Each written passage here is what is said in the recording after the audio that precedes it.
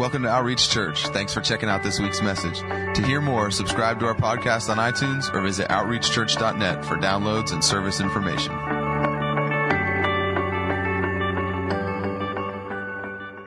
How are you guys this morning? Is everybody alive today? You guys seem kind of dead.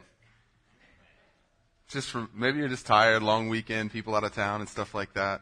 We went out of town this week just to North Carolina. We went apple picking. We chose the most beautiful day this fall to go apple picking. It was Thursday, and it was so foggy we couldn't even see the apples at the top of the trees.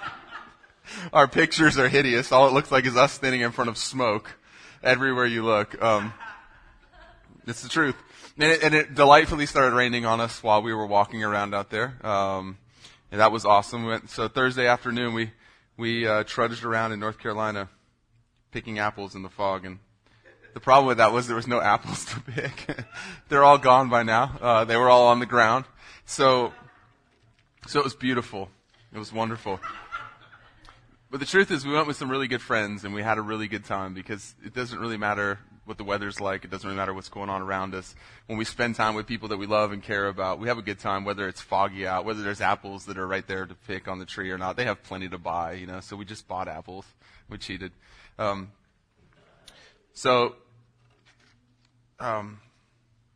just want to say this, that to add on to what Mr. Jordan was saying is that doing the right thing eliminates doing the wrong thing.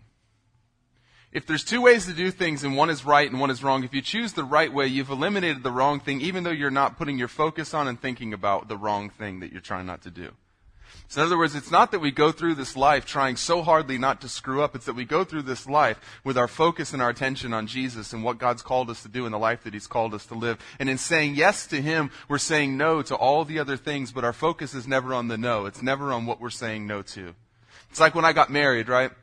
My wife stood at the end of the aisle, and I'm getting ready for her to walk down the aisle, and she's got this beautiful dress on, and I'm standing up there sweating underneath the lights and praying to God that I don't fall over, You ever when someone tells you don't lock your knees, and that's all you think about is locking your knees? So I'm up there trying to awkwardly think about it. Wait a minute, how far is locked? Do I have to bend like this? And I'm just thinking about that, and I don't want to pass out. I don't want to ruin anything on our wedding day, And I've already successfully ruined all the pictures because I have the world's worst picture smile. So the last thing I want to do is pass out on our wedding day.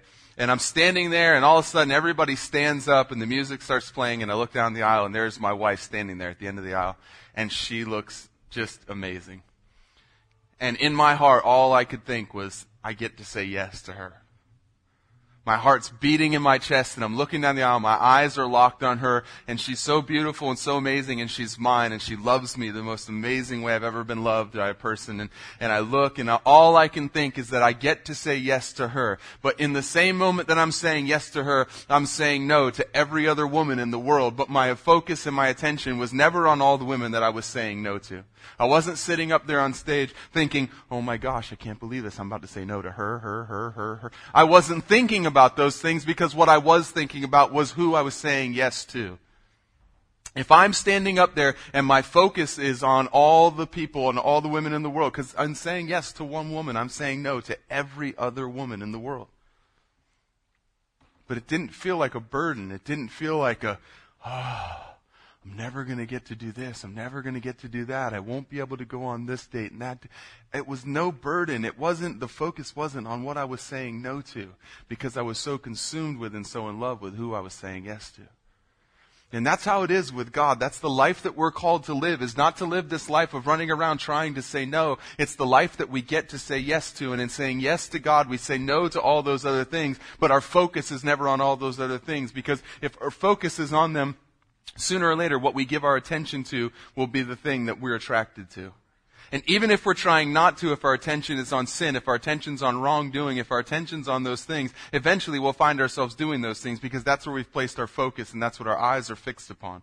But if our eyes are fixed upon Him and living the life that He called us to live, we look back one day and we realize I haven't even had to say no to all those things because I was so busy saying yes to Him, and that took care of the no to everything that He didn't call me to.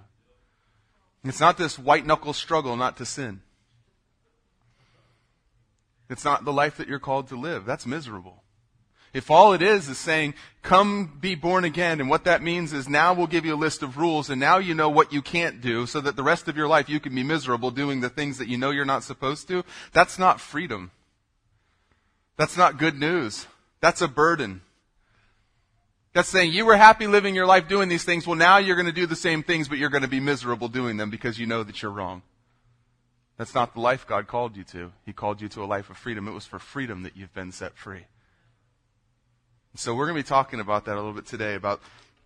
We've been talking about the covenant that we have with God, and part of that covenant was the exchange of belts, and that was my enemies become your enemies, and your enemies become my enemies, and I fight for what you fight for, and I'll defend what you defend. And so, if you open up your Bibles to Ephesians 6:10, we're going to be talking about this, and we're going to be talking about who we battle, and how we battle, and why we battle, and what the battle actually is. Because you hear a lot of people talk about, well, it's a struggle, or it's a battle.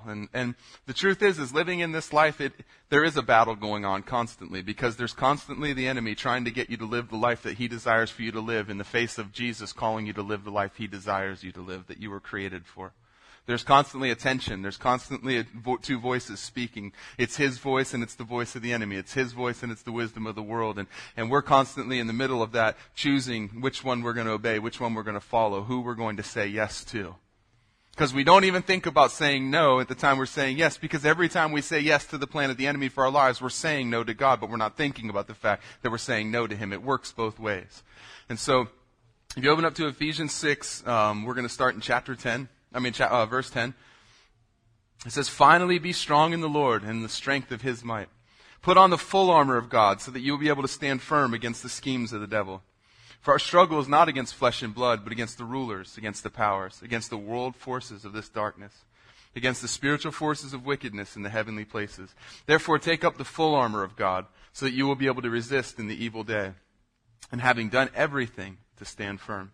Stand firm, therefore, having girded your loins with truth, having put on the breastplate of righteousness, and having shod your feet with the preparation of the gospel of peace. In addition to all, take up the shield of faith, with which you will be able to extinguish all the flaming arrows of the evil one. And take the helmet of salvation and the sword of the Spirit, which is the word of God. God, I thank you for your word. I thank you for this time today that we can gather here and spend time worshiping you and loving you and being loved by you, God, that we can come here together and celebrate who you are and who you've called us to be. God, who we've become in you.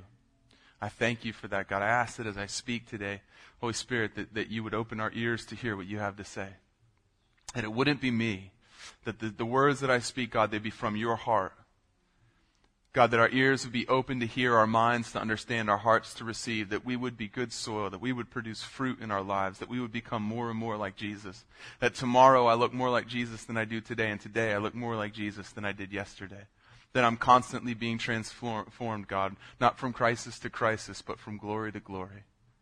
And I thank you for that. I thank you that it's your promise, God, that you said that that's your plan for my life. And I rest in that. I take peace and comfort in that. I find joy and strength in that. In Jesus' name, amen. So here Paul talks about the battle that we fight, right? And he talks about the weapons of our warfare. And these verses have been talked about a lot. And this isn't going to be a huge in-depth study in each one of them. Maybe at some point we'll go through and really break down and study each one of them. But if you notice one thing when you look at the weapons of our warfare, the armor of God that we're given, you notice this, that all of them are defensive except for one. All of them are meant to protect something, not to attack something, except for one. The sword of the Spirit is meant to attack, but the rest of them are for protection. And you realize that he says nothing we do is by our own strength or by our goodness. It's all done in the strength of his might. In whose might? In the Lord's. In covenant with him. Remember that covenant term, in him. Be strong in the Lord. In other words, be strong in the covenant that you have with him. Understanding that he said that I will be an enemy to your enemies and I will be a friend to your friend. That I will never leave you. I'll never forsake you. He promised all these things. That he would be for us and not against us. And so he says, take strength in the strength of the Lord, not in your own strength. At some point, each and every one of us have to come to a place in our lives where we realize I cannot live the life that he desires and that I desire for me to live on my own. And the sooner you do that, the better. See, sometimes we have these traumatic experiences. My life is full of traumatic experiences where I came face to face with who I was outside of Christ and who I was on my own and in my own strength. And I'm not saying that, to go out and live that kind of a life, but I am saying when you've lived that kind of a life, sometimes you come to the end of yourself so quickly because you literally see the end of your decisions rather than living a good life and thinking, I can kind of keep it all together. I can kind of do this on my own. I've been a pretty good person all of my life, and there's nothing wrong with living a great life and a good, clean life up to the point of understanding that you need a Savior. I am saying that sometimes, if we're not careful, we'll think that I've got it pretty well done on my own. When I stood there in a bathroom at 3 o'clock in the morning, looking in the mirror, looking like the devil himself was staring back at me, strung out on drugs, having done everything in life that you would draw a line and say, I won't do this, and then having crossed every single one of those lines. And when I stood there and came to the point where I realized that if this was what it was to live, I didn't want to live anymore. I literally said, God, if you're real, either change me or let me die. Because I realized that on my own, if there wasn't some kind of change, if nothing in me changed, if something wasn't different, if I didn't have a better way to live than the way I was capable of living on my own, then it wasn't worth living because I wasn't even alive, really. I was just a dead man walking around. And at some point, each and every one of us, whether you come from a life that's like that or whether you come from a life that looks like something you'd see on a 50s sitcom where everything was good and mom and dad were good and brother and sister were good and you were good and you never really did anything wrong, you never fell into any of the biggies as we would classify them. It doesn't matter how you grew up and how you've lived your life up to that point. At some point, each and every one of us has to come face to face with this. I cannot do this on my own. I cannot live the life that you've called me to live and that I want to live in my own strength. It's got to be in yours. And that's why Paul says, be strong in the Lord and in the strength of His might, understanding that everything He's called you to do, He is prepared to help you do and is equipping you to do. He has never called you to do something that He won't prepare and equip you to do. He's not a frustrating God. He doesn't stand on top of a bridge and say, jump up here with me without giving you the ability to leap. I wouldn't do that to my son. Jesus said, follow me. Meaning, come do the things that I do, live the way that I live. I wouldn't to my son say, follow me, and then hop in my car, slam the doors, and go driving down the highway. He's 7 or 8 years old. He wouldn't be able, he's 8. He just had a birthday, it's okay. It was only a week ago, so I'm used to saying 7. I'm adjusting to 8. I still can't believe he's 8. He's me and Patty's youngest, and man, when you see your kids growing up so fast, you understand. People used to tell you, oh, enjoy them, they grow up so fast. And then you have your own, and you find yourself looking around going, they grow up so fast. Stop. Slow down, please. My little girl comes in and she gets herself dressed and she wears these scarves and she's always so stylish and fashionable and does her hair. And I'm looking at her and I'm going, no. Because I know what happens next. If I notice it, I know there's other little boys running around in the world that notice it. And then pretty soon they start asking for phone numbers and my phone starts ringing and then they start showing up at the house and there's a bunch of little me's running around looking at my daughter. No. So we're building a tower on our house where we're going to lock her up until she's 18 to keep her safe. But Jackson's 8 years old. He can't exactly drive. He's not capable. And so if I said, follow me, I make sure that anywhere that I'm going, he's capable of going as well. That anywhere that I'm going, he's able to follow me. Otherwise, it's just an exercise in frustration. I say, follow me, and then I do things that he can't do, and I go places that he can't go. What's the point of saying, follow me? If Jesus had no intention of you living the life that He called you to live, He never would have said to follow Him. And if He intended for you to live that way, then that means there's power and strength available in Him to live the life that He's called you to live. Because of all the things that we do, the one thing that Jesus asked us to do was to follow Him. Worshiping Him is great. Writing books about Him is great. Talking about Him is great. Sharing the gospel, He told us to do that, right? But if we're doing the things that He didn't tell us to do, we're not doing the one thing He did tell us to do, which is to follow Him. To actually follow Him, walk after Him, live the kind of life that He lived and live the life that He calls us to live, then all that stuff's in vain. Because it may do a lot of things for people around us, but it does nothing for us. And we come to the end of our lives and we're deceived because we think that because of the things that we've done, that gets us in. And the truth is He asks us to follow, to live like He lives. So it says, put on the full armor of God so that you will stand firm against the schemes of the devil, for our battle is not against flesh and blood. Put on the full armor of God, because the attacks that you face are not attacks that can be defended by physical things. So you have to put on the full armor of God, because the enemy that we're fighting and that's fighting against us is not flesh and blood. What we fight in this life is not people. We have to understand that. We have to get this through our heads, that the war is not against people, that people are not the enemy. People are not the enemy. They're not who we're called to fight in war against. And so many times our focus gets on to people, and we think, well, if this person would just do this, if that person would just do that, if they weren't doing this, then I would be okay. And we put our happiness and our ability to be okay off onto other people, which means I have no control over my life. I've handed control of my life over to you. And as long as you act the way I want you to, then I'm okay. But if you don't, then I'm not. And then we become angry when people don't do the things that we want them to do.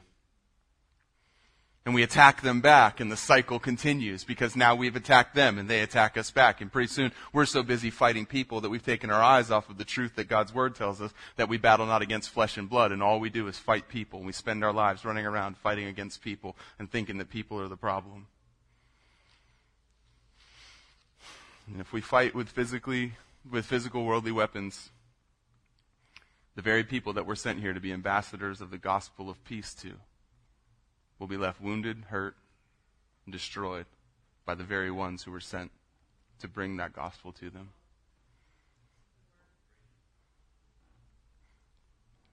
Jesus came and reconciled the world to God and brought peace on earth and goodwill to men. 2 Corinthians 5:16 says, "Therefore from now on we recognize no one according to the flesh. Even though we've known Christ according to the flesh, yet now we know him in this way no longer. Therefore if anyone is in Christ, he is a new creature. The old things passed away, behold, new things have come. Now all these things are from God, who reconciled us to himself through Christ and gave us the ministry of reconciliation. Namely that God it was in Christ, reconciling the world to himself, not counting their trespasses against him. And he has committed to us the word of reconciliation. Therefore we are ambassadors for Christ, as though God were making an appeal through us. We beg you on behalf of Christ, be reconciled to God." That's what we've been sent into this world to do. We receive the gospel message, and then we're sent out to be ambassadors for the kingdom of God and bring that message to other people. And if we don't understand that people aren't the enemy, and we keep viewing people as the problem rather than the ones who need the gospel that we have, we'll continue to fight against them, and we'll leave people hurt and people wounded. And the very spirit that's causing them to do the things that they're doing loves it, because you were the one who came, who had the ability, who had the power within you to actually see them set free, whole, healthy, joyful, born again, have their lives completely changed, and instead you left them laying there bleeding because you attacked a person rather than seeing what was really going on, because you saw them according to the flesh rather than through the Spirit. And that's what Paul's saying here. From now on we recognize no one according to the flesh. When Jesus was on the cross and he said, "It is finished," it meant a lot of things, and one of those things was that the battle with people, the battle that was physical, was done. And that now the battle would shift and it would all be done in spirit. "It is finished" meant that no longer would people be the problem, that people were no longer the enemy, that the enemies of God had now been reconciled to him. That the very ones who had made themselves enemies of God, the very ones who were nailing him to the cross, his blood was dripping down onto the ground and was bringing forgiveness for their sins, and that they were no longer the enemy, and that we were no longer to fight them. That's why when Peter grabbed a sword, what did Jesus say? That's enough. And when Peter attacks the servant of the priest and cuts his ear off, what does Jesus do? He takes the ear and he puts it back on, because he wants to show them, you guys don't understand, the way that you're going to fight isn't with the sword. It's not against people. He showed us how we fight and who it was against when Peter said, "I'll never let them come and kill you." And he said, "Get behind me, Satan." He wasn't calling Peter Satan. He was addressing the spirit that was speaking to Peter and trying to keep him from doing what the Father sent him in this world to do.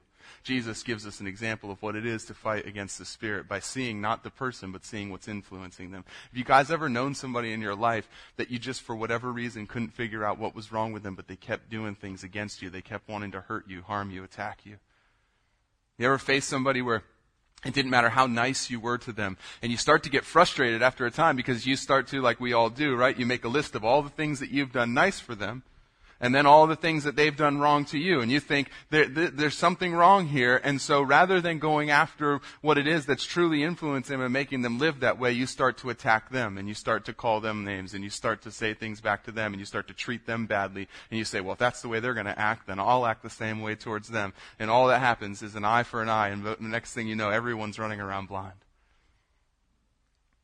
And Jesus said there's a better way than that. That's not who we fight against. 2 Corinthians 10:3, for though we walk in the flesh, we do not war according to the flesh. For the weapons of our warfare are not of the flesh, but divinely powerful for the destruction of fortresses. We are destroying speculations and every lofty thing raised up against the knowledge of God. And we're taking every thought captive to the obedience of Christ. So here's the deal. We walk in the flesh, right? That means we see, we hear, we feel, we smell, we taste, all those natural senses. We walk in those. And so it's not as if we walk around just blind with our eyes closed saying, okay, God, you're going to have to show me. We walk around in the flesh, but yet we don't see people according to the flesh. From now on, when we see people, we see them for who God created them to be and who God says that they are. That's not a drug addict. That's a loved son of God who doesn't understand who he is, who's been abused, who, if he knew a better way of living, would live a better way, but he feels that this is the best way that he can live because that's what he's found that makes him feel better. She's not a prostitute. She's a girl who doesn't understand the love that God has for her and who she is in Christ, and if she knew that, she would never let a man treat her that way. And her heart's been hurt and it's been wounded because of the way she's been treated by people in the past. And that's what's got her to that point. She doesn't need us to come along and label her according to what she's done because we don't see her according to the flesh. We see her according to the Spirit. He's not an angry person who's just a jerk and needs to be labeled that way. He's someone who's never understood how to express his feelings. He's someone who's been mistreated, feels like he's been misunderstood his whole life. He's never had anybody believe in him and tell him how good he was and how competent he was. He grew up maybe with a dad or with a mother that never ever complimented him, and so his whole life he's just walked around with a chip on his shoulder because he's never felt like he's measured up, and his insecurity comes out in him acting like a jerk to you and treating you that way. That's not who he is. That's just something that he's put on. And if we see him that way and we treat him that way, then we keep the cycle going, because when we hurt people who are already hurt, they hurt more, and now they want to hurt people even more, and the cycle just continues until somebody finally comes along who actually sees people according to the Spirit of God and treats them that way rather than the way they've been treated their whole lives. You can either be part of the cycle of bringing destruction into people's life, or you can be the one that brings change to it, because you may be the first one that's ever spoke to them, not according to the way they act on the outside, but according to who they really are on the inside. You realize you might be the first person that ever, in the face of them yelling and screaming at you, says, you know what? You don't hate me. There's something going on inside of you. I can see it. There's a brokenness inside of you that you don't really hate me because you don't even know me well enough to hate me. You don't even know me well enough to say the things that you're saying about me. There's obviously something going on with you, and I love you, and I'm praying for you. If you ever want to talk about it, if you ever want to talk about what's going on, rather than keep living the way that you've been living, I'm here for you, and I'd love to talk to you, and I'm praying for you, and I just want you to know I don't believe the things that you're saying because you don't believe the things you're saying. You might be the very first person that's ever spoke to somebody that way, who's ever stood in the face of somebody who's attacking you, and rather than attacking back and giving them what the spirit that's oppressing them and destroying them wants you to do, you might be the very first person that's ever spoke back to them in the opposite spirit and actually loved them enough to speak the truth to them, rather than just attacking them back. Because what happens when you attack them back is they put up their defenses, and by now their defenses are really good because they're used to this. This is the battle they want. This is the battle they're engaged in. And so the defenses come up and they don't even hear a word you're saying. They've guarded their hearts and they've guarded themselves against hurtful words because they've grown up with that. And by now they've developed a defense mechanism which says, I won't let anybody say anything to me that makes me feel that way. And so they just shut down the minute you start with that stuff, and you've lost any opportunity to speak into their lives, and all you've done is reinforce their opinion that they need to seal themselves off from the world because the world's hurtful, it's hateful, and it's unkind. And here we are walking around claiming to have the Spirit of the living God inside of us, called ambassadors for the kingdom with the gospel of peace. That when we speak, it's as if God himself is speaking through us. I think if we would actually see people according to the Spirit, like Paul talks about, we would speak a whole lot differently to them, and it would sound a whole lot more like God actually speaking through us, like the Word says. That went over real well.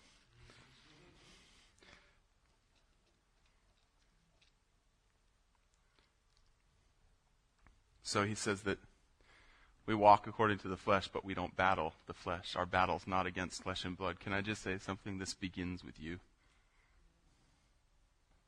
Because if you spend your life battling your flesh, then what you have done is said, the battle that I fight in this life is not to remain where God called me, not to remain who He's called me to be, not to protect what's been given to me and live according to who He says I am. My battle is to try to defeat this thing inside of me, and there's really good and bad inside of me, and the rest of my life is just going to be a struggle, and all you'll do the rest of your life is walk around looking at yourself, fighting yourself, and how on earth can you ever have your eyes off of yourself and see other people that need help if you're consumed with your flesh? If the battle is against your own flesh for the rest of your life, then something's wrong.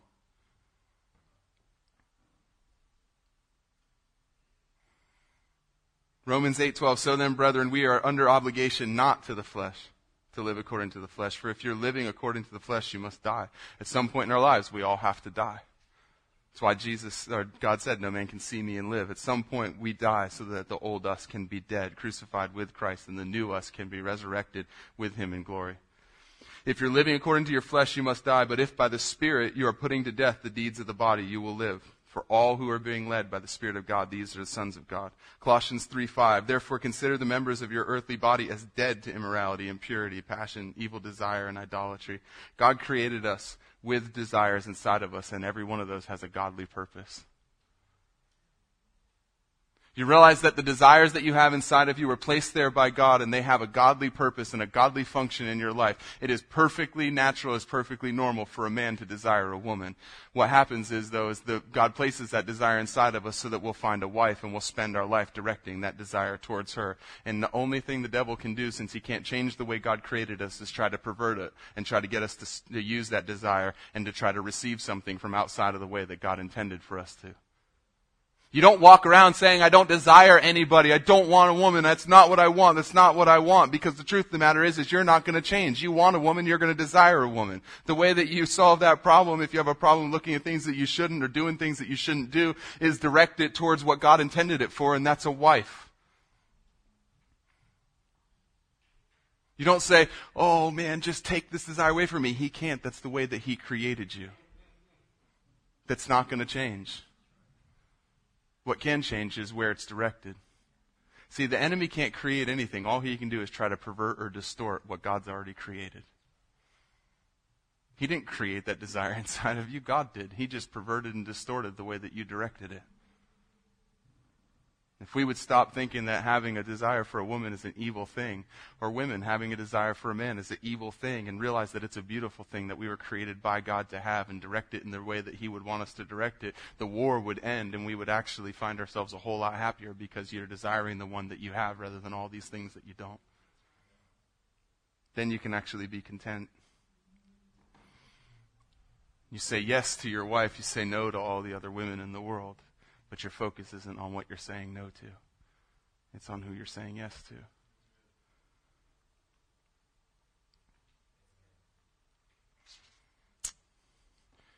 So whether it's our own lives, right, or the lives of other people, the real issue is what? The rulers, the powers, the forces of darkness, and the spiritual forces of wickedness. The enemies of God that we're called to fight are these.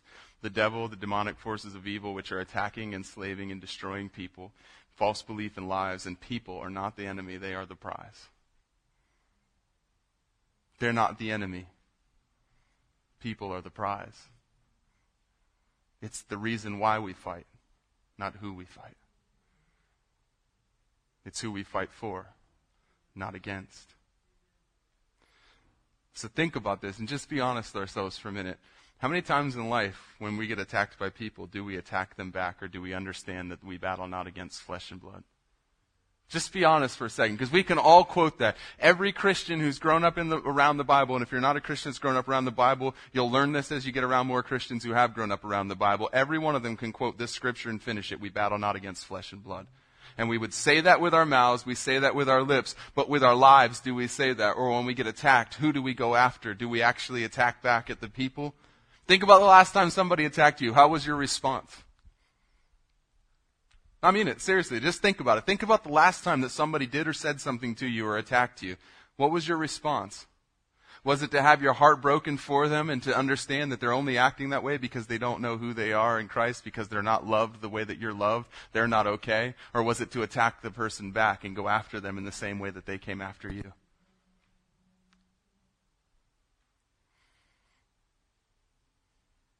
I'll take it from all the quiet blank stares that not a whole lot of people went after the real enemy. I take it that most of us probably attacked back against flesh and blood, but the Word says that's not who we battle, so why do we do it? Because we don't understand. If we understood, we wouldn't do it. If you understood that that person that's attacking you is not your enemy, they're actually being influenced by the enemy, and they're really the person that you're called and put here on earth. And maybe the reason that they're attacking you is because they hate what they see inside of you, and the thing that they hate inside of you is actually the thing that they really need. They hate the peace that you walk around with because they don't have peace. They hate the joy that you walk around with because they don't have joy. They hate the way that you're able to be calm when everybody else is freaking out because they're freaking out too. They hate the way that you can love people because they've never really been loved that way in their lives. They hate the way that you can be honest because they're not an honest person. They hate all of that stuff inside of you, and yet it's the very thing they need so that they can be okay. And rather than giving them what they need when they attack you, rather than seeing this as an opportunity, when somebody attacks you, it's an opportunity for you to share the gospel with them in the way that you respond to them in word and in deed. And instead of seeing it for that, a lot of times we see it as, I'll get them back. I'm really quick with words, right? I have a very sharp tongue if I'm not careful. You know, I used to take pride in how badly I could get people back if they would say something to me, and how stupid I could make them feel, and how I could, if anybody said something to me in a split second, I could have something to say back that was better, that would make them look bad, feel stupid. And I used to actually take pride in that. I used to take pride in saying that if you try to hurt me, I'll hurt you worse. Do you understand how foolish that is? How backwards that is? How contrary that is to the Word of God? But I actually took pride in that. I took pride in the fact when I used to fight all the time that I was a pretty good fighter. Not because I was big and strong, but because I wasn't afraid. I'd been beat up enough to know that it wasn't that bad. And when you're fighting people that haven't really been beat up very often before, they're afraid of that. And if you just come at them swinging, it doesn't really matter, right? And I used to take pride in the fact that I could hurt people with my fists. That if they attacked me, I could hurt them worse. And if I couldn't, I could grab something and then I could hurt them worse. I used to actually take pride. How contrary to the gospel is that? Now, we have some pro hockey players here. We have a MMA fighter here who's actually fighting November 18th in Charlotte. If anybody's interested in going, you can get tickets from him. Yeah. And that's a different story, right? Because that's part of what you do. You understand that the people that you're fighting, it's not that you hate these people. It's part of the game, or it's part of what you do for a sport, for a living. That's a different story. But I'm talking about in real life when people come to you and they think that you're the enemy and they attack you and you treat them like the enemy and you attack them back rather than laying down your life for them.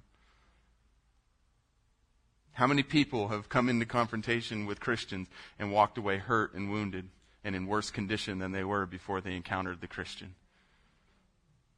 See, it wasn't like that with Jesus, right? He encounters the woman at the well, and she's living with a fifth man who she's not even married to, having had a bunch of husbands before her. And rather than condemn her and rather than tell her how horrible he is, he tells her that she says there's a better way of living, and he blesses her and releases her to go live a different way and tells her who he is and gives her what she really is looking for all along.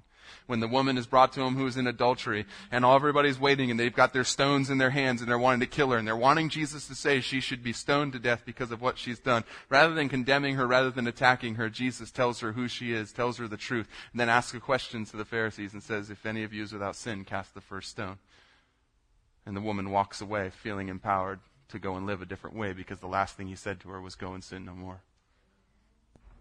See, when people encountered Jesus, they didn't walk away feeling worse and feeling more hurt and being attacked the way they attacked him. Even when they physically attacked him, what did he do? He took it. Why? Because he understood the only reason that they're abusing me is because they don't understand who I am. If they knew who I was, they wouldn't do what they're doing. And that was proven true a few chapters later in Acts, when the men who crucified him came before Peter, and Peter said to them, now you see this Jesus whom you've crucified as both Savior and Lord. And they said, what must we do to be saved? He said, repent. Be baptized for the forgiveness of sins. Our kids are having a good time in there. If you guys can hear that, that's kids' church. They're in there teaching them the same gospel that we're learning out here. So first thing he says is this. He says, stand firm, therefore, having girded your loins with truth, having your loins covered with truth. The first thing Paul says is the most important thing, and that is what's covering you. And he says, make sure it's covered with truth. You remember in the garden when Adam and Eve sinned, and the first thing that they did is they wanted to cover themselves. They made a loin covering made out of leaves, and that was good enough for them in front of people. Right? And our good works will be good enough in front of people, because people will look at you and say, well, you're a good person because you don't do this and you don't do this and you do that and you do that. And so the covering that we can make for ourselves with our own good works will be good enough in front of people. But what happened when God walked into the garden? They both ran and hid behind a tree, because even though it was good enough for them to stand in the front of people with what they had done themselves, it was never good enough to stand in front of God. And so he makes a covering for them and covers them. I'm telling you right now, anything that we have that covers us other than the truth may be good enough to stand in front of people. You may be able to stand in front of people and say, I have done this, I've done this, I've done this, I've done that. I haven't done this, I haven't done this, I haven't done this. And that may be a covering that's good enough for your life in front of people. And they may say, wow, you're a good person. But the truth is none of that will stand when we stand in front of God, because each and every one of us, if we were to make the list of good and bad, would be so lopsided with the bad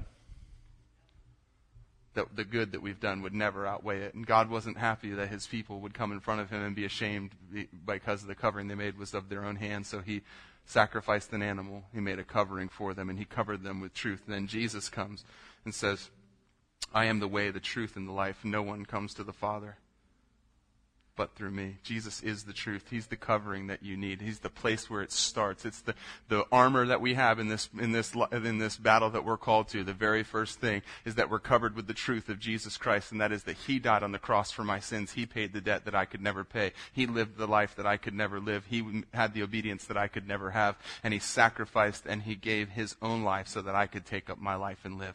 That's the very first place that we need to make sure that we put on the armor of Christ that we have covering us, is the truth of Jesus and what he's done for us. Because if our truth is based on anything else, our good works, our good deeds, our good efforts, on the family that we were born into, the church that we attend, the amount of money or time that we've given, listen, none of those things are bad things, but if that's the covering that we have, and that's the truth that we think is going to keep us covered, we're sadly mistaken. And when the enemy comes and attacks, all he has to do is start accusing you, and suddenly all those good things start going out the window as you remember all the bad things that you've done, and you won't be able to withstand the attack, because you'll understand, I'm really not that good a person. But if your covering is Jesus, when the enemy comes and tries to attack you and tell you that you're something, that you're this because you did this and you're that because you did that, you can look at him and you can say, it's a good thing that I don't stand here covered by myself and my own good deeds, but I'm covered with Jesus, because if I wasn't, what you're saying would be true. But that's not who I am, because I'm a new creation in Christ and he covers me. So if you can find any of those things true about Jesus, then come back and talk to me. But until then, scram. Because I'm not standing here on my own truth, on my own righteousness. I'm standing here on his. And having put on the breastplate of righteousness, the breastplate was what covered your chest, especially your heart. Proverbs 4:23 says, above all else, guard your heart, for everything you do flows from it. The righteousness that we take on, the breastplate of righteousness that protects our heart, is the righteousness of God. Because it said, he became sin who knew no sin, that we might become the righteousness of God in Christ. The covering that protects your heart is his righteousness. There's nothing that can be done to you that can affect your heart when you understand that it's not me, it's Christ. When you understand that it's not my good works that cover me, it's Christ and his obedience. It's not my righteousness that I stand here being attacked for, it's his righteousness, because he became sin that knew no sin, that I might become the righteousness of God in Christ Jesus. And when your heart is protected by his righteousness, when your heart is covered by his love, then you're able to actually love people. You're able to actually love people because your heart is guarded by his love. You're kept and you're filled by his love. So you don't need their love to be okay. You don't need them to respond to you the way that you want them to respond to be okay, because your heart is covered in his righteousness. Your heart is filled with his love, and that's what guards and protects it. So I don't have to go out and measure whether or not I should love somebody based on the way that they might act in return, because that's not love at all. That's just manipulation. I'll love you if you do this. I'll say nice things to you as long as you say nice things back. I'll do nice things for you as long as you do nice things back in return for me. That's not love, that's manipulation. That's guarding our hearts. That's saying, I'll give my heart to somebody as long as they don't, or as long as they do. And that's not truly love, because if there's conditions upon it, then it's not love. Love says, I love you. Not because of what you do for me or because of what you won't do to me. I love you because I love you. Because I'm loved by God, because I'm fulfilled and I'm complete in Him, and I'm now free to actually love you because I don't need you to love me in return in order for me to be okay. I'm okay because He loves me. Because He sent His Son to die on a cross. Because greater love has no man than this, that one would lay down his life for his friends. When Jesus gave His life for me, it was the greatest example and the greatest display of love that's ever been given by another person to someone. And that's the love that God's loved me with. And it really doesn't matter. I'd like if you'd be nice back to me. I'd like if you'd love me in return. I'd like if you'd say nice things to me and do nice things for me. But the truth of the matter is I don't need you to do any of those to keep on loving you.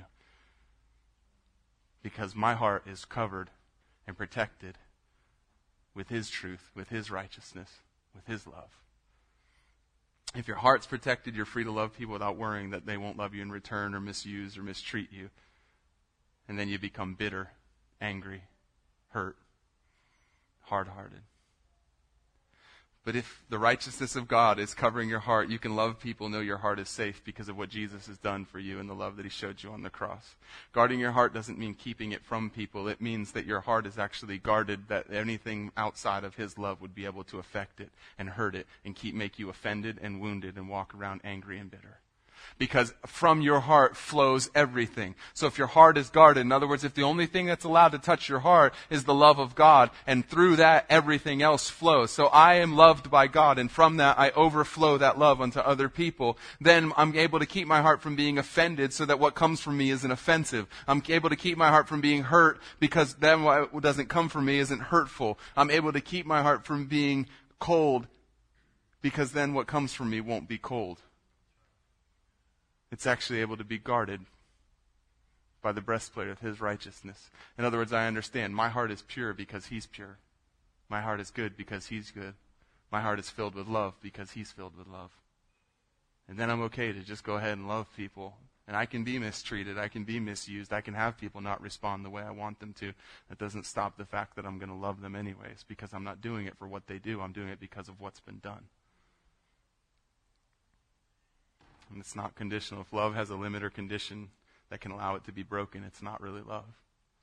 And I know people would say, well, what about, and propose the worst case scenario. Guess what? We were the worst case scenario for God, and He didn't choose to stop loving us because of the things that we've done.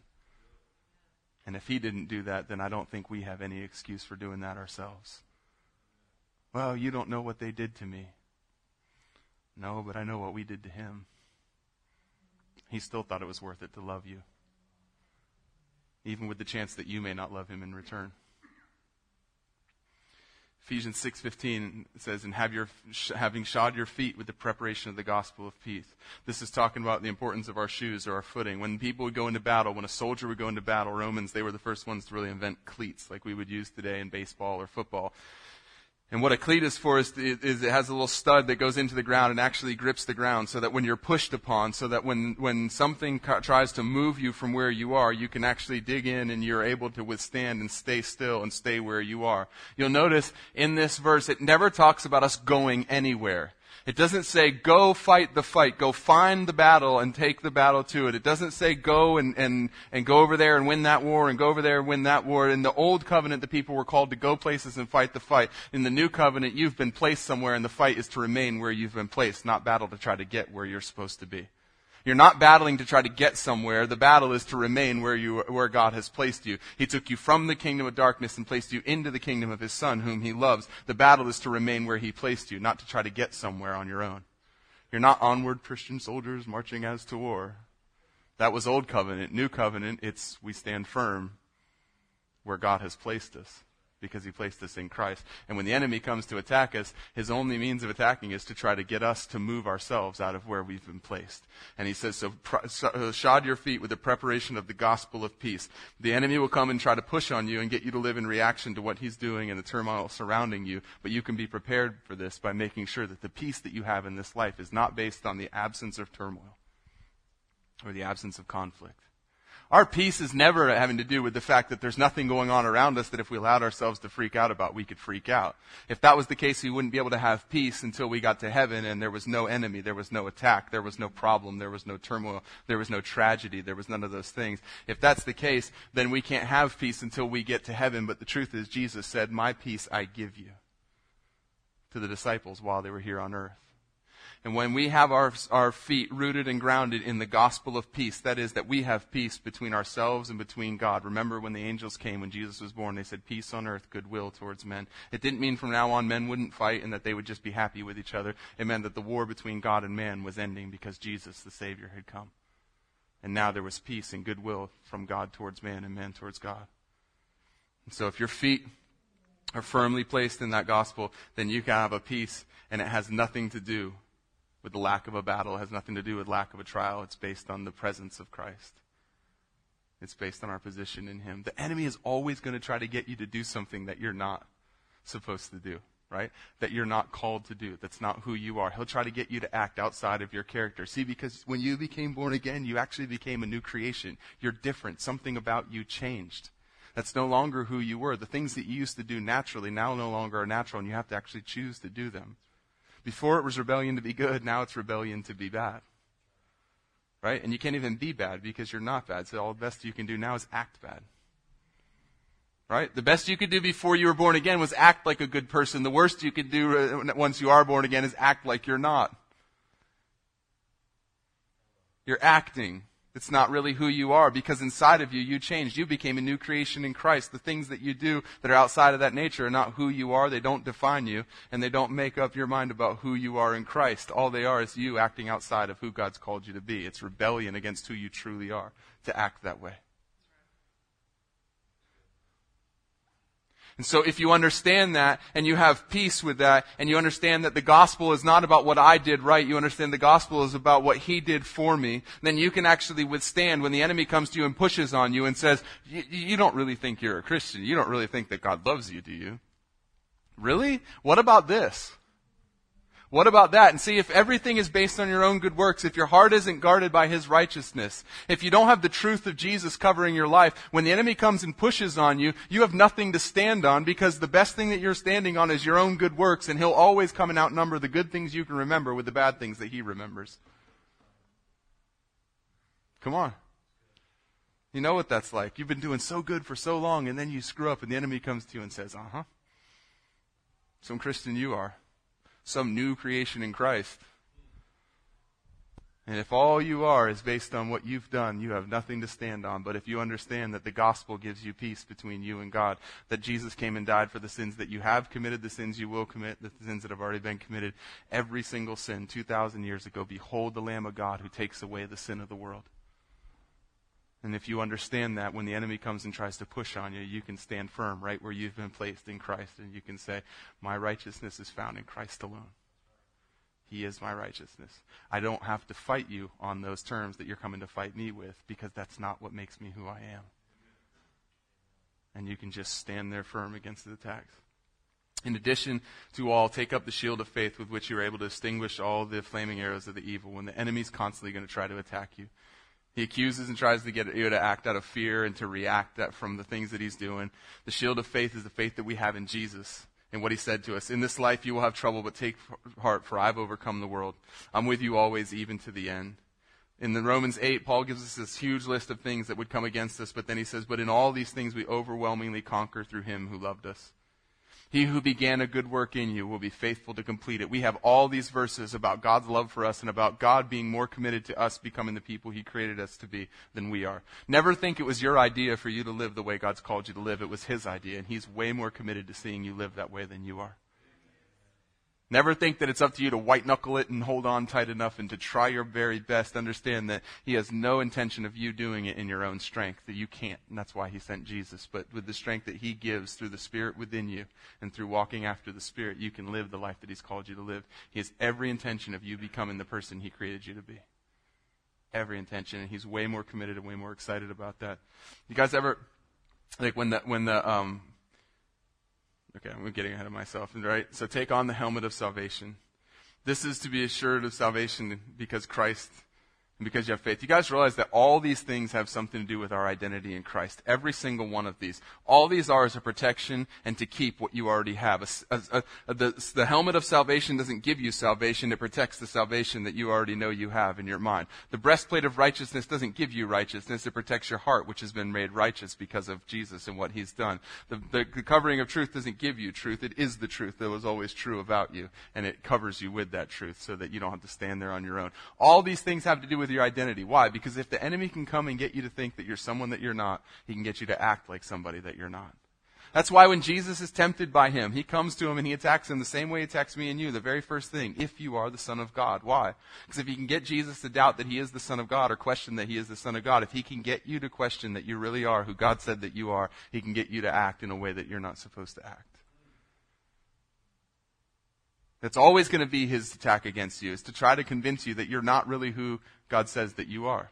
Because if he can get you to believe that, then he can get you to act in a way that God never told you to act, and he can get you to do things that you never really wanted to do in the first place. So he's always going to come against you with, if you are the Son, if you are a Christian, if you really are, if you're righteous, how come? If you're really holy, then how come? And all these little attacks, and the more we think about it, the more it starts to make sense, because it doesn't take faith to believe what he's saying. All it takes is a memory. It doesn't take faith to agree with the enemy. It just takes your memory. It takes faith to actually say, even though this is what God said, so this is who I am. Even though I remember that thing that you're talking about, thank God he doesn't anymore, because he said he would forgive my sins and remember them no more. And if he doesn't think it's worth judging me over, then I certainly am not going to judge myself over it. Next. You guys, you understand that that's how our attitude towards him has to be. That we can't sit around and try to fight with him the way that we would think of fighting. It's not a struggle. It's not this thing where we have to struggle in war and, oh, I know you're right, but what about this? Ooh, what about that? And it's back and forth and we're not sure who's going to win and all these things. Jesus never struggled and battled with him. He simply answered him with the word of God and moved on to the next thing. It is written, man shall not live by bread alone, but by every word that proceeds from the mouth of the Father. Next. If you're really the Son of God, cast yourself down off of here. For he said that he would give his angels charge over you, and they would protect you, lest you dash your foot upon the stone. It is written, thou shalt not put the Lord thy God to the test. Next. It wasn't this battle and struggle where Jesus and the devil went back and forth, and it looked for everyone watching like, we're not sure who's going to win. Come on, Jesus, come on. Ooh, come on. It was this thing where he said, listen, I'm not going to fight you that way. I'm going to destroy you. And so here's the word that destroys the lie. If you are the Son of God, I'm the Son of God. Here's what God's word says about what you're asking me to do. Because he never once questioned who he was. And if you don't question who you are, if the enemy can't get you to think that you're something that you're not, then he has a really hard time getting you to do things that you don't want to do. If your identity is secure and you fight in his strength, not your own. The helmet of salvation is the battle for our mind. It's always going to be, the attack is always going to be against your mind. He's always going to try to get you to think things that aren't true, to believe things that aren't true, to label and judge yourself based on things that aren't true.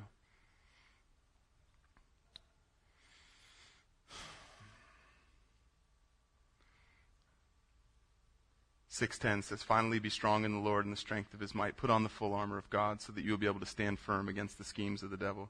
Therefore, take up the full armor of God so that you will be able to resist in the evil day, and having done everything to stand firm. Stand firm, therefore. It's constantly stand firm, stand firm, stand firm. It's never go out and attack, go out and win, go out and fight. You're not trying to get somewhere. You've already been placed where God wants you. The battle now is just to stand there. And the helmet of our salvation protects our mind and says, even though he's saying all these things, it doesn't matter. My salvation is secure because of Jesus Christ. Every bit of this armor that we wear is taking on Jesus. It's taking on Jesus as our salvation, which protects our mind because we understand that he was the one who came and lived a perfect, sinless life because I never could. And then he gave his life so that I could take up the life that he deserved. He took what I deserved so that I could have what he did. It's his salvation that protects my mind and keeps me from wondering, am I really saved? Am I really going to go to heaven? Does God really love me? Could he really do this for me? Could he really do that for me? It's the helmet of salvation. It's the righteousness that covers me, and I say I'm covered by the righteousness. I'm not only, listen, Jesus didn't act sinful so that you could act righteous. He became sin so that you could become righteous. Think about that. It's not an act, it's who you are. He didn't come and act sinful so you could act righteous. He became sin so that you could become righteous.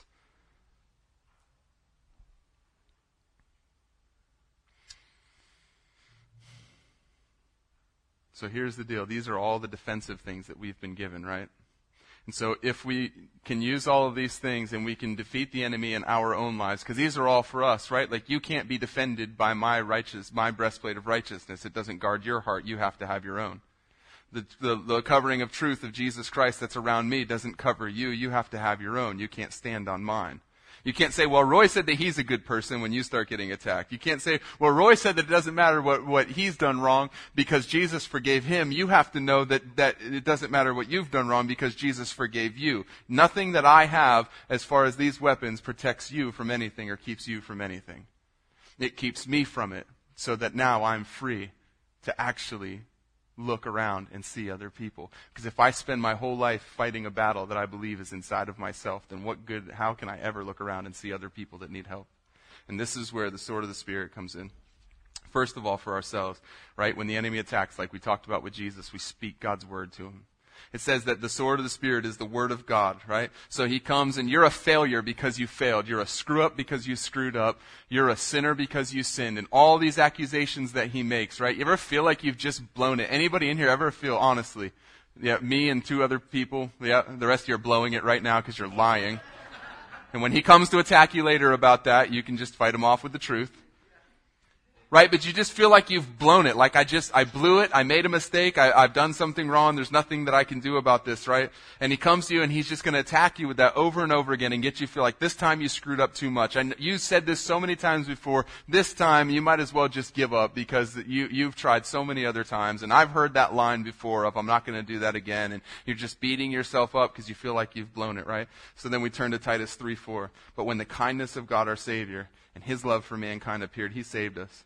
Not on the basis of deeds which we had done in righteousness, but according to his mercy, by the washing of regeneration and renewing by the Holy Spirit, whom he poured out richly upon us through Jesus Christ our Savior, so that being justified by his grace, we would be made heirs according to the hope of eternal life. When the enemy comes and attacks and tells you you've blown it, you've screwed up too badly, instantly the sword of the Spirit comes out and we remind him of what God's word says about us. That my righteousness is not based on the things that I did good, but God's grace for me and towards me. That it wasn't my idea that I came up with, it was his. This is also the only weapon that we can use when we're dealing with other people. And we're kind of running out of time, so I'm going to try to go through this quickly, right? The sword of the Spirit is the word of God. It's the weapon that we have when we speak the truth, when we live the truth in word and in deed in front of people. When we declare God's truth to them, it's a literal sword that fights and destroys things that have come against them. Lies from the enemy, addiction, shame, guilt, condemnation, hurt, abuse, all those things people are battling. And when we live by the word of God, by the sword of his Spirit, right? When we give a kind word when people are angry with us, when we love people when they act unlovable, when we love people purely for who they are rather than what they can do for us or love us in return. When we think of other people and their needs above our own. When we don't have a price that we'll sell our principles for. When we can't be easily provoked to anger. When we don't label people by what they've done, but see them for who God created them to be. When we speak as the Holy Spirit gives us words and speak them with his voice. When rather than being hurt by people and reacting to them, we love people and react to the Spirit that's influencing them. It's the sword of the Spirit that brings freedom and brings truth to their lives. Paul's walking in Acts 16:16. I'm going to close up with this. In Luke's writing, and he says, or Paul's walking in Luke's writing, he says, once we were going to a place of prayer, we were met by a female slave who had a spirit by which she predicted the future. She earned a great deal of money for her owners by fortune telling. She followed Paul and the rest of us, shouting, these men are servants of the Most High God who are telling you a way to be saved. She kept this up for many days. Finally, Paul became so annoyed that he turned around and said to the Spirit, in the name of Jesus Christ, I command you to come out of her. And at that moment, the Spirit left her. Paul becomes so annoyed because of what she's doing, walking around shouting from behind them. And he finally becomes so annoyed that he turns around and he doesn't say to her, shut up. He doesn't say to her, go away. He doesn't say to her, what are you doing? Get out of here, get lost. Why don't you go away? Why don't you be quiet? Shut up, you're stupid. Any of those things. And when we get annoyed by something somebody's saying, a lot of times we react to the people, but Paul doesn't, because he understands she's not the enemy. It's the Spirit that's on her. That's the Spirit that's oppressing her, that's making her able to be used and abused by these men. That's the problem. And so when he turns around, he speaks directly to the Spirit and he says, come out of her. And the girl is set free because she's not the enemy. She's not who Paul was fighting against. She's someone who needs to be loved and set free.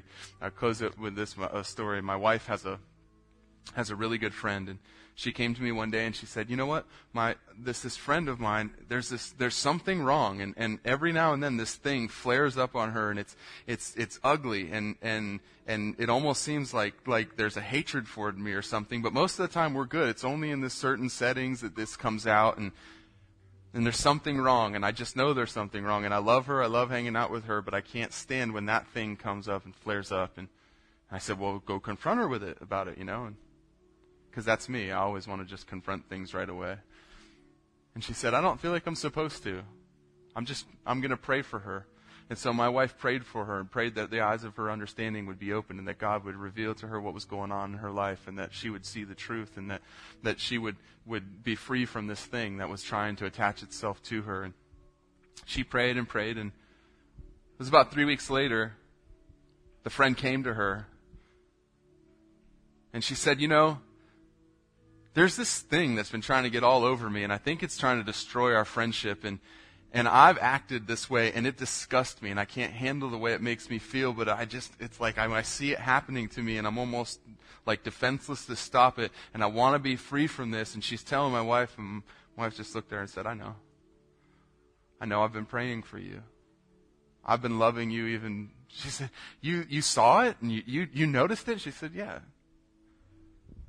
See, my wife's heart was guarded by the love of God that covers her heart. Her feet are covered with the gospel of peace. She has peace even when there's a storm going on, even when she's being attacked. Her heart is guarded. She didn't have to become offended. The natural reaction would have been to act the same way this person was acting, to attack her back and to get back at her and say nasty things to her and prove her wrong and let her know how wrong she was. And instead, my wife, because her heart is protected and not offendable, because she's covered with Jesus, because she has the truth of the gospel surrounding her, was able to just love this person, and rather than react to her the way the world would react, she was able to love her in return, still hang out with her, still be her friend, still speak truth to her, and pray for her, and lay down her own life for this person, so that one day she came to her and said, you got to forgive me. I don't want to have this in my life anymore. But what would have happened if she would have acted like most people would have acted, and she would have came back at her the same way she was being attacked? It would have drove her friend away. It would have destroyed a friendship. And she would have been left even more hurting, even more lost, even more separated from maybe the one person who could help her get free from this thing. That's what the enemy wants. He wants people to attack so that we'll attack them back and drive them away, because he understands that we have the truth. And if we would just lay down our lives, people will actually become set free rather than even more hurt. The next time you get attacked, you've got to remember this. It's not people that we battle against. Our battle is not against flesh and blood. Learn to see by the Spirit rather than seeing by the flesh. Learn to see them for what's going on in their lives and recognize they don't know who they are, or they wouldn't do what they're doing. They're hurting, so they want to hurt people. The last thing they need is for me to add to that hurt and the cycle to continue. Maybe what they need is somebody to act in the opposite spirit to them, and if they're coming at me with hatred, come back at them with love. Maybe if they're lying, they just need somebody that will speak the truth to them enough that'll set them free. Maybe if they're deceitful, maybe if they're struggling with different areas in their lives, maybe what they need is, rather than to be attacked for it, maybe if they're coming at me and calling me names, what they need is for me to speak the name of truth to them and tell them who they are and tell them how loved they are. Maybe they don't need somebody to do what everyone else has already done, because that's what's got them where they are.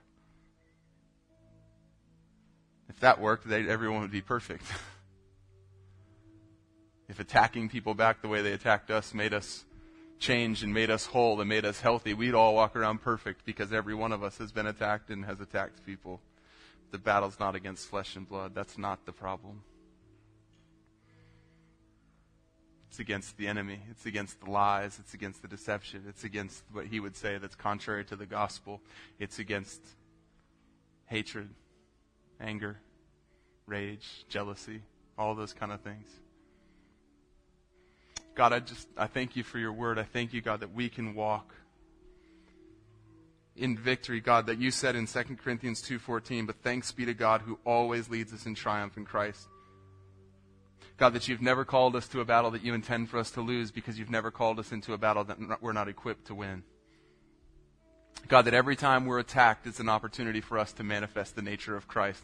That every time that somebody hates us, it's an opportunity for us to love them and show them a different way of living. That every time somebody slanders us, it's an opportunity for us to love them in return and speak truth to them. God, that like Jesus, when we're attacked, we would lay down our own rights and say, it's not about me. Even though sometimes winning looks like losing, God. Even though to the world it looked like Jesus was losing as he laid there getting nailed to a cross, as they raised him up into the air and as he bled the blood out of his body and as he breathed out his last breath and said it's finished. For all the world looking, it looked like he had lost. But he wasn't trying to win for himself. For him, winning looked like losing because it meant laying down his life so that others could live. God, I pray that we would have that mindset in us that Christ had, that for me to win is to lay down my own life so that others can be made whole. That I'm okay. That I can lay down my life so that others can be okay. That I'm loved and so I can lay down my own life so that others can feel loved. That I've been forgiven so I can offer forgiveness to other people rather than be hurt by them, angry, and judge and condemn them. That I've been given much, God, and so I have much to give away. I thank you for that. God, I ask that we would literally have our eyes open to the truth, that we wouldn't treat people around us the way that they treat us, but we would treat them the way that you treat us. I ask that we never again attack people with our words, with our actions, in response to their attack, God, but that we would love them. God, that we would go after the thing that's causing them to be that way with the sword of your Spirit and speak the truth of your word that breaks the lie. I ask for wisdom on how to do that, God. In Jesus' name, amen.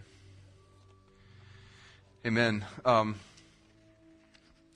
couple quick announcements. Our marriage class, we're going to have to put this online because there's a bunch of people not here today, but so there will be an announcement on our Facebook page and on the website. But our marriage class is picking up again next Sunday night at 6:00, and we will have coffee and desserts. It starts at 6. Come here. We hang out. We have round tables. We talk about marriage. We talk about issues that we're facing. Single people can come. In fact, we encourage them to, because it's great to learn these things from people who have the scars on their forehead so that you can learn to duck before you run into the wall.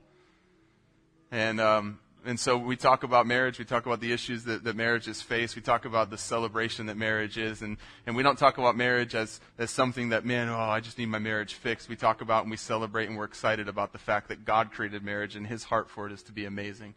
And he didn't create marriage for us to struggle through. He created marriage for us to enjoy and be thrilled about being in. So we talk about those kind of things. We're going to be talking this month. That starts at 6:00, and that's next Sunday night. Tonight we have youth group, starting at 6:00 also here at the church. And anybody high school, middle school age, we invite you guys to come out and hang out for that. We have worship, and then we're still going through the book of Ephesians, so we'll be continuing with that. We love you guys. We're so thankful for you. Find some people that you don't know. Say hey to them before you leave. Be blessed. Have an awesome week. Go fight, not according to the flesh, but according to the Spirit. Oh, yeah. If anybody needs prayer, our prayer team is going to be up here up front. If you need prayer for healing emotionally, physically, spiritually, if you're going through a hard time, if you're facing a big decision, you need wisdom from heaven, whatever the case is, if you need prayer for anything, please don't leave without getting prayed for. The people up front would love to pray with you and talk with you. We love you guys.